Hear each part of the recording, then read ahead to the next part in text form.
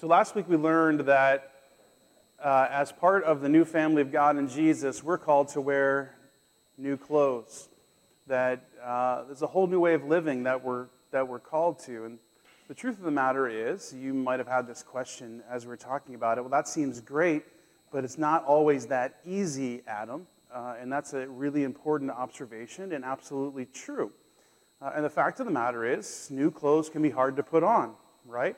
So when Ada comes home from the hospital at some point this week, we pray, she's not going to know how to put her clothes on. She's going to need help in order to make that happen. And you say, well, she's an infant. And I say to you, I keep finding clothes in my life that I'm not sure how to put on. So when Jackson got to high school and he's in the band, the Freedom Band, their uniform is super complex. And as part of it, there's this crazy thing called an ascot. Ever heard of one of these things? Does anyone know how to put an ascot on? No. We watched all kinds of YouTube videos. We tried it. We're largely unsuccessful. And what did we have to do? We had to rely on the upperclassmen who had put on the ascot for a couple of years, and now Jack's a pro at it, and he can help people do the same way. And what I want to suggest to you is that these new clothes of the new family of God are not just things that you say, okay, I'm going to go do that then. It actually is something that you've got to become part of a new culture that helps you embrace it so that you can live this new way. And so the question, well then how do I do that? How do I wear these new clothes? How do I be a person of compassion and gentleness and humility and kindness?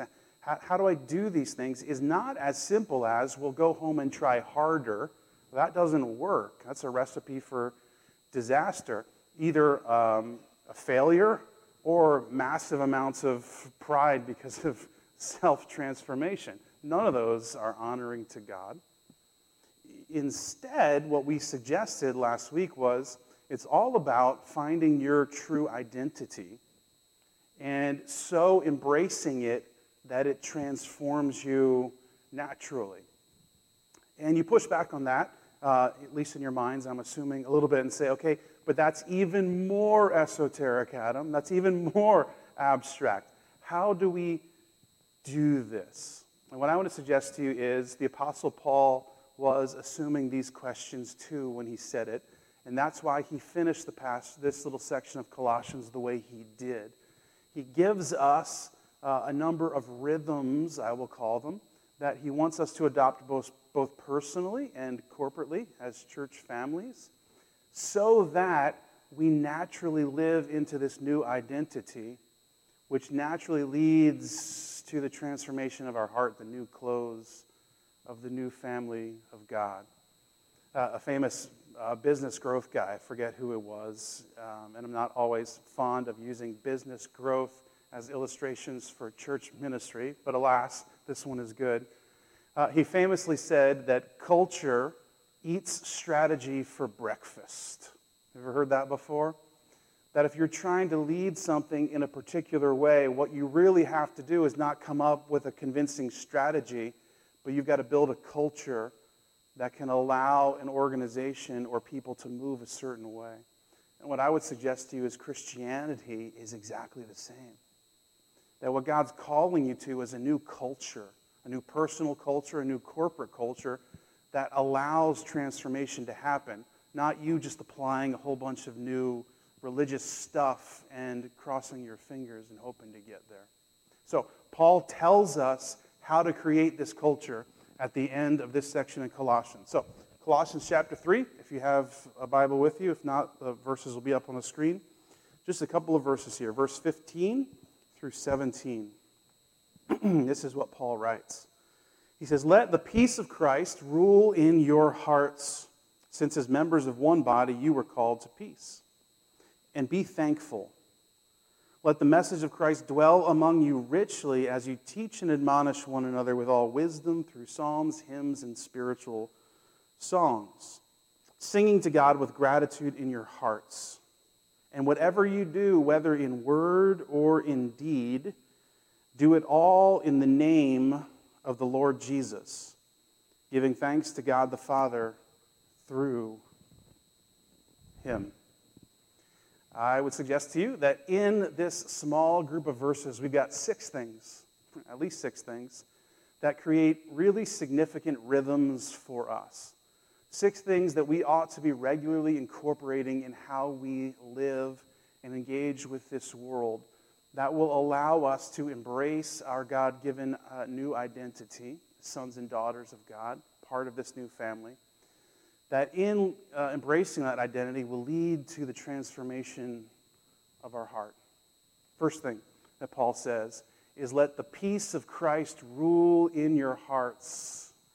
Let the peace of Christ rule in your hearts. What on earth is he talking about? Well, let's take it word by word. The peace, right? What is peace? Now, what does it mean? And I would suggest to you that there's pretty deep cultural realities at play in understanding what's happening here. So you have the Jewish background of peace. Paul is a Jewish man. He's a Jewish follower of Jesus. He believes that Jesus is the Jewish Messiah. And when he uses a word like peace, he brings all of that understanding with him. And the Hebrew word for peace is shalom. And it doesn't just mean an absence of conflict. It means everything in its right place, right? Just as God had designed it, everything functioning just as it should.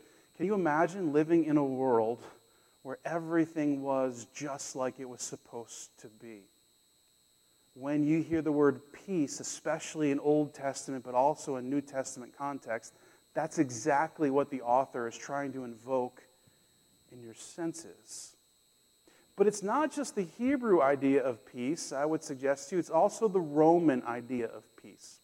Now, you remember when Paul is writing this and when the church really is established at Pentecost and launches out, the predominant empire of the day is based in Rome, right?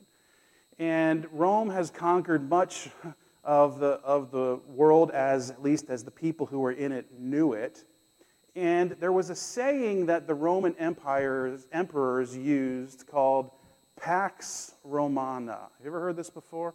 Pax Romana. And that's just Latin for peace. Pax means peace, and Romana means of Rome. They were saying, we have brought to you, lesser civilizations than us, the peace that only Rome can bring. Now, there's a caveat to this, that this peace comes through being conquered, right? So, say I'm Palestine in that day, or Israel in that day, and Rome shows up with its legions of armies, and they basically say, we're here to bring you the peace of Rome. You have 2 choices, both of which are meant to end in the peace of Rome. One is fight and probably get conquered, or the other is lay down your swords and let them conquer you. But what they're offering, the Roman emperors of the day, is that by Roman rule, you will be ushered into such an age of prosperity because the Roman protection will keep wars and uprisings and things from happening in your region that often disturb you. They were announcing a peace unlike any other peace in the world, but it came through conquering. And so you've got to understand that when the New Testament is written, it is written partially subversive to the Roman Empire, right? So things like Jesus is the Son of God, but Caesar Augustus was also called the Son of God, right? Things like peace of Christ would have been the same as the peace of Caesar or the Pax Romana. Paul is presenting Jesus as a greater Caesar who brings a greater peace, but oh, by the way, he does it by conquering. Does this make sense? And in essence, you have 2 choices, right? You either lay down your swords and embrace the peace that is to come, or you fight and resist it. That when Paul says this, the peace of Christ, that's exactly what he's talking about. Those 2 concepts kind of smashed together. That Jesus has won the great victory over sin and death, and because of that, has ushered in a peace unlike any other time ever before in the world. Unless you're Jewish, you would say, a peace like God originally intended at the beginning of creation. That frees you from the things that keep you from living the full life that you long for. You see this? The peace of Christ. And then he says, but let the peace of Christ rule. Interesting word, right? The word rule is the Greek word brabuo. And it actually was a word used of like athletic contests or the Greek games, like the pre-modern Olympics. And the word brabuo was actually used of like an umpire or the person who decided who won. Does that make sense? So if you like baseball like me, you know that some of the most frustrating people in the world are umpires, right? Because now in baseball, if you watch it on TV, they have this little box that is right over home plate, and it tells you what a strike is. Mathematically, it's perfect and accurate, but there's a dude standing behind there, and he decides. He gets to pick what is really a ball or a strike. And depending upon who's back there that particular day, the strike zone can be smaller, it can be bigger, it can be all over the place, and batters and pitchers get angry all of the time. But in essence, if you're a batter or you're a pitcher, you're at the mercy of the umpire to call balls and strikes. Did you see this? This is how this word works. In essence, what Paul is calling them to, a central rhythm of embracing our identity, is to say, okay, I'm going to allow Jesus as my conquering king, believing that the full life of peace only comes from his rule. I'm going to let him be the arbiter of the paths and decisions of my life. Does this make sense? I'm going to allow him and his kingdom to inform me how I ought to live, how I ought to respond. And then, oh, by the way, we are going to allow this peace of Christ, this Pax Christos, to be the arbiter between any disputes that we might have. Does this make sense? And so that's why Paul says in here, so you're called to one body. The only way that's possible is if the peace of Christ rules, right? If the peace of Adam rules, it's not going to be one body. It's going to be those for Adam and those against Adam. Does it make sense? But it's not just interpersonal relationships or disputes. You got to remember that inside of all of us is an ongoing dispute, right? We talk about this spiritually, that we all have what the Bible calls flesh that is rebelling against the rule of Christ, believing that true peace doesn't come from Christ, it comes from our own rule. And then if we're believers in Jesus, we have the Spirit of God in us, constantly declaring the truth of the peace of Christ. And they're constantly at war in us. And we, in essence, have a decision to make. Who do we let win in the disputes that go on internally? And Paul says, if you want to fully embrace your identity, if you want to be people who put on the new clothes of the new family of God, then you've got to allow the peace of Christ to be the arbiter of the battles that go on internally and externally in your life. Does that make sense? In other words, as new creation people, or as a new creation person, how am I called to respond to this new circumstance? How ought I decide this decision that's in front of me? Rather than, what would I prefer to do? Or what would I like to do? Or, if you're anything like me, what would be easiest? Right? In all of those cases, I'm the arbiter. You see that? I'm the empire, not the empire. I'm the umpire. I'm the referee. But Paul says a simple rhythm of embracing identity that leads to transformation is allowing Jesus to be the arbiter, the umpire, in all the moves and decisions of life. Second thing he says, tiny little phrase right after that, let the peace of Christ rule in your hearts in Christ Jesus. It says, and be thankful. Did you hear that? And be thankful. The second rhythm that we have to adopt with regularity in our lives, both personally and corporately, if we're going to embrace our new identity for true heart transformation, is we have to adopt the rhythm of gratitude. a year and a half ago, we went through the book of Numbers. Do you remember that long and arduous journey? About a long and arduous journey. Do you remember that? And central to the book of Numbers, of course, is the massive rejection of the people of God of his land.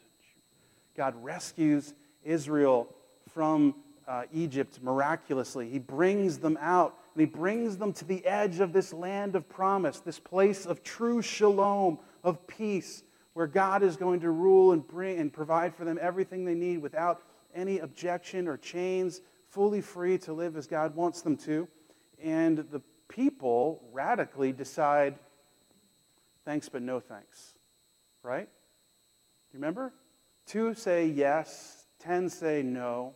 It's too hard, it's too challenging, it's not worth it. Here's what I want to suggest to you, as we did then, as we often do.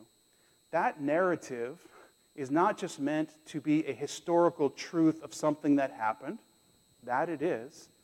But it also is meant to be the everyday narrative of our lives as followers of Jesus. That God is constantly directing us to this place of peace and prosperity, but there appear to be giants in the way. And we are constantly making the decision, do I trust him or do I not? Is it worth it or is it not? What would be easier?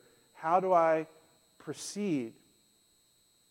And without question or even without equivocation, the difference between the 2 who followed God and the 10 who didn't, the difference between the small remnant of Israel who trusted God and the large remnant of Israel who died in the wilderness was the issue of gratitude. So let's not think it's some small issue of manners or moralism. Because if you are grateful, then you have recognized God's acts of grace. Do you see this?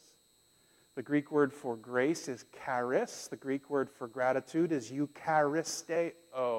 They are deeply related concepts.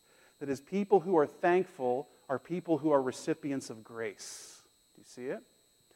People who grumble are people who are defined by what I'll call entitlement. What I think I deserve or what I think I've earned. What's actually happening in grumbling is the failure to see the grace of God or to trust that God is gracious, and instead, as your own arbiter, make a ruling on your current circumstances of life and turn back.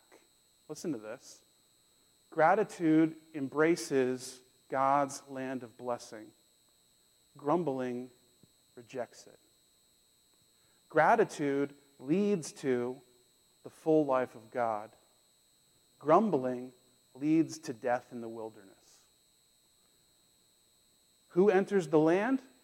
Sons and daughters of God. Who does not? People embracing their own identity. Do you see this? If we're going to be people who are practically intentional about trying to grip our true identity so that it is transformational, one of the key rhythms that we must embrace individually and corporately is regular rhythms of gratitude. It can look like a million different things. One of the things that my wife has done for a long time, I think inspired by Ann Voskamp and her really significant book about gratitude, is keeping a gratitude journal. How simple. Regularly recording things you're grateful for. Regularly recording the graces of God that you've experienced. And sometimes you might not have a particular thing to write in that moment, either because your view is skewed or you're in a holding pattern. But the journal then becomes an anchor for you because you have all the previously recorded things that you can look back on and push you forward. A simple rhythm of gratitude is when you stop to pray, you begin your times of prayer with basic aspects of gratitude spoken. God, thank you for. God, thank you for. You're not doing that necessarily to try to twist God's arm, right? God, thank you for all these things. Thank you for all these things now. Because I've been so grateful, will you do this thing for me? That's not how we do it. You speak gratitude to reinforce inside of you who you are, who your right father is, who your true identity is. If we're not people who are characterized by gratitude, we are going to struggle to embrace our true identity as sons and daughters of God, because we are going to struggle to trust Him. And because we struggle to trust Him, we're going to choose the wilderness over the land of blessing. You see this? Second thing, be grateful, be thankful. The third thing that Paul says is, let the word of Christ dwell in you richly. Right? What is the word of Christ? Logos of Christos. The Logos is the message of Jesus, or as we talk about it all the time here at Hope, it's the gospel, right? This is what Paul is talking about here. If you want to embrace your identity and therefore live a transformed life, then the gospel's got to go deep in you, right? You've got to let it dwell in you richly. It can't just be, as we learned from the letter of James, it can't be just something you hear, right? It can't just be something that you intellectually agree with, but has no bearing on your life. It can't just be a Christian creed that you say, yeah, that's true, and then you live a different way.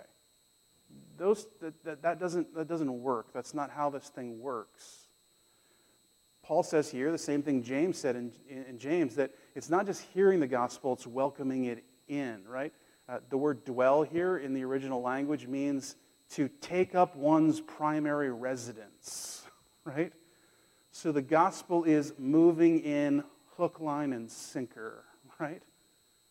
And then it says, and it's going to move in richly, dwell richly. This word richly, we get our English prefix poly from it, right? Poly, that means many, right? And so the idea here is not that the gospel is moving into a small section of your life. It's that it's moving into your whole life. Right? So, you ever had a situation, maybe you got married and you started living with another person, maybe roommates, whatever it is, and each of you bring your stuff, right? And when you start living with another person, each of you has stuff that the other person perhaps tolerates or perhaps outright objects to, right? And so they find their place. And so I have some stuff, right? And Rach doesn't necessarily outwardly object to it. It just doesn't fit with the beautiful things that Rach has, that she does. Because I'm utilitarian. I'm not for looks. And you're like, oh, that makes so much sense, Adam. Thank you. You've solved the puzzle of who you are, right? So one of my great possessions is this folding Flyers chair that I have, right? I love the Philadelphia Flyers. Sorry for anyone who doesn't. And it's this chair that folds out. It's super comfortable. It doesn't match any furniture sets. It doesn't look particularly good in a living room. But when I got my first house, it was the only piece of furniture I owned, right? Oh, it's not true. I had a mattress. I didn't have any frames for the bed. It just lay on the floor, and I had the Flyers chair. And I was good. I was perfect. And that Flyers chair has come with me every single place I've lived since then. But if you came to our house now, you'd say, where's the Flyers chair? And I'd have to take you into the recesses of the basement to show you where it is on display now, right? But here's the idea of the gospel, that the gospel is bringing its Flyers chair and it's decorating the whole house with it. You see this? That Paul says here, the gospel is not just something you believe and it's good for Sunday morning when you go to church. It's coming to work with you. It's in all your relationships. It's in all your decisions. It informs everything that you are. It's decorating every part of your house. This is what it means to let the gospel dwell richly. The idea being, if you're going to embrace your true identity as sons and daughters of God, then you have the obligation to bring the gospel to bear on every single circumstance and reality of life. The gospel has something to say about how you handle money. We've talked about these things. It has something to say about how you deal with conflict, how you deal with emotions. It has something to say about your sexuality and your work habits. It has something to say about all and every single part of life. But for many of us, especially many people who just kind of go through religious habits, the gospel is contained to the basement, right?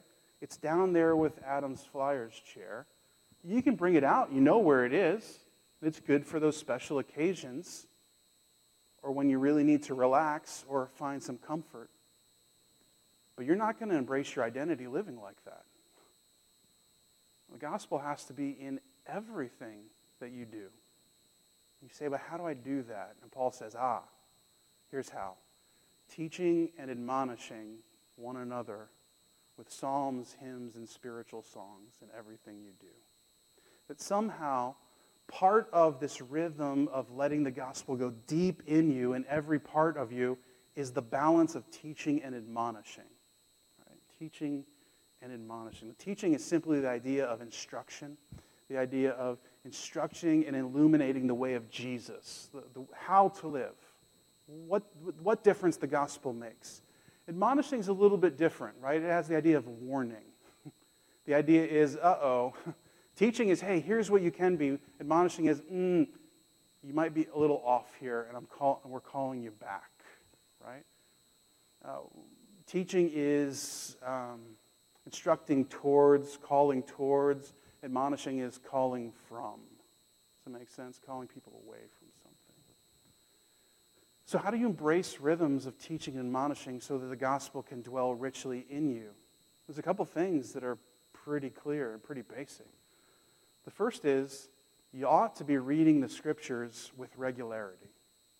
Because one of the things that Paul tells us about the Bible, 2 Timothy chapter 3, verse 16, is that it does two things. He actually says four things, but two of them are, surprise, surprise, it teaches and it admonishes us, right?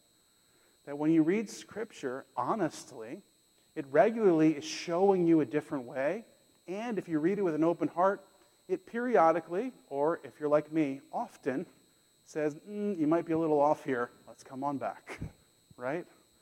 Let's come on back to the way of Jesus. And it's God's grace in the Scripture that allows that to happen. Paul says to the Romans, it's the kindness of God that leads us to repentance. It's not God's anger casting down bolts of lightning at us for our missteps. But it's not just Bible reading, it's participation in a church community, right? One of the reasons that we gather together every Sunday morning is to teach and admonish one another. And I need to tell you something. That's not just my job. That's our job. The teaching and admonishing is not limited to the sermon time. It happens when we engage with each other. It happens simply by conducting ourselves appropriately one to another. It happens when we sing. How on earth could you admonish and teach someone with songs, hymns, and spiritual songs? Those do not seem like the appropriate tools for teaching and admonishing. Yet Paul says, they're pretty significant. Do you know that? When you're singing earlier this morning, you were teaching and admonishing. It's pretty cool. How? Because you're recentering your heart. And because we sing as a community, we're proclaiming that truth to each other. It's really significant. See, most people think when you come to a church gathering, you're coming to get something. Paul doesn't see church like that. Paul says the church community comes to mutually give one to another. So you're not just coming because, I hope the sermon's good and it helps me today, and I hope that it does. But you're coming because you say, I'm part of this community, and when we gather together, we teach and admonish one another, even without words most of the times, to be all that God is calling us to be. It's significant. No one's keeping attendance here. No one's grading you on your attendance. But I got to tell you, as your pastor, I'm desperate for you to be here every single week because I need you here. Not so you can listen to my sermons, but my heart needs to be taught and admonished by you. By the smile that you come in with, even in the midst of your difficult circumstances. It lets me know that you've allowed the peace of Christ to rule in your heart. Right? By the way you sing with fervor, it lets me see a heart given to God. By the time when you speak into my life and say, hey, this is what I saw, this is what I heard, maybe there's a better way. Significant, important. That's our job as a church. That's not a pastor's job. That's a church's job. And so when you selectively disassociate yourself from the regular gathering of the church, you're choosing out of a central call of God on your life to be this for each other. It's truly significant and important. Part of creating this rhythm is embracing these regular things, being present at community group, being present at the equipping gatherings in community group, being present at Sunday morning worship gatherings, being present in other places, being present in the scriptures to read and redirect. All of it is allowing the word of Christ to dwell in you richly. Third thing. The fourth thing is Paul calls us to sing. He says, sing with gratitude in your hearts. What a strange command, right? I oftentimes wonder if people who are not really part of a church or haven't ever been to one, if when they happen to show up at one, they think to themselves, what on earth are all of these people singing about? It's kind of weird as an outsider, right? If you think, oh, part of this is group singing, that's a little bit bizarre, isn't it? Especially in our world where we just don't make things feel awkward for me, right? But singing is so central to the life of a Christian that it would be erroneous for us to remove it from our regular gatherings. Paul says, in fact, it's one of the singular rhythms that you need to adopt as a Christian if you're going to truly embrace your identity in Christ. Now, thank goodness, he didn't say you have to do it well, right? He just says you have to do it. And there's a couple of statements, or a couple of things that are implied in this. Right? Sing with thankfulness to God. The translation with thankfulness, it could be translated that, but there's really not a preposition in the original language. It actually says, sing the grace to God. Right? Sing the grace to God. Or sing grace to God. Now, because the word for grace and the word for thankfulness are so interwoven, this is a fair translation. Sing with thankfulness. But I wonder, and I don't have proof of this, if what Paul's actually talking about is when you sing, you're declaring gospel truth. That when you sing, you're declaring the truth of the grace of God. That it is a declaration to the world, that's why we sing out loud, but even more significantly, it's a declaration to our hearts. That singing becomes such a significant reality because it is a moment of realignment and reminding ourselves who we are. But Paul is right to say that when we sing in our hearts, right? Now you know, and I know, we sing with our mouths. We don't sing with our hearts. And yet we use the phrase singing with our hearts because one of the important things that singing does is that it connects the heart and the mind through the use of the mouth. We've talked about this, and we actually did a sermon a while back titled, Why Do We Sing When We Gather Together? And the reality is, perhaps nothing more than the act of singing kind of involves our emotions and our spirit with our mind in declaring the truth of God. That we're actually taking truth that we agree with in our mind and forcing it down into our hearts, into a deeper belief. Singing does that. That's. Oh, by the way, oftentimes, when you sing things, you remember them better than when you just say them or hear them or agree with them. But singing is an important rhythm that you ought to be making room for, even if it's just Sunday mornings when we gather, because it reminds you of who God is and what He's done, and it moves that truth into your hearts. But there's a third part to this that we need to pause on, and it's a little soapbox for me, and you've heard me talk about it before, I imagine, but it's truly significant. Paul says that we're singing to God, right? This is important because there is an ever-growing culture within the church. I'm not talking about this one, though I imagine it exists here too, that subtly believes that worship is for us. Now, no one would ever say that out loud like that, but their actions and their beliefs demand that that's actually true. And so oftentimes it comes out like this. I really like the worship at this church. Or I love the worship over here. Well, I'm glad that you love it, but it wasn't for you. It was never for you. It's always for God.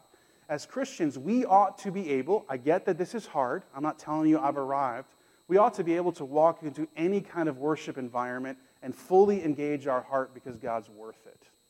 You see this? Now listen, I love good music just as much as the next person. That's why I love the 80s and the 90s, right?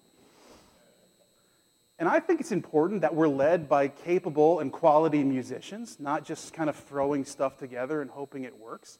No one's suggesting that things shouldn't be done well. But as we're doing things well, if we're not continuing to remind people that worship is to God, it's not for our consumption, worship is going to become, at worst, idolatrous, or at best, experiential. And none of it, in that case, is actually formative as a rhythm for you. It's just something you consume and like. But if worship is a regular act of you giving yourself to God, and when you sing, you're declaring truth from the depth of who you are, then it actually is deeply formative. We sing not for us, we sing for God because it forms us. The fourth thing we sing. The fifth thing is how Paul ends this little section of Scripture.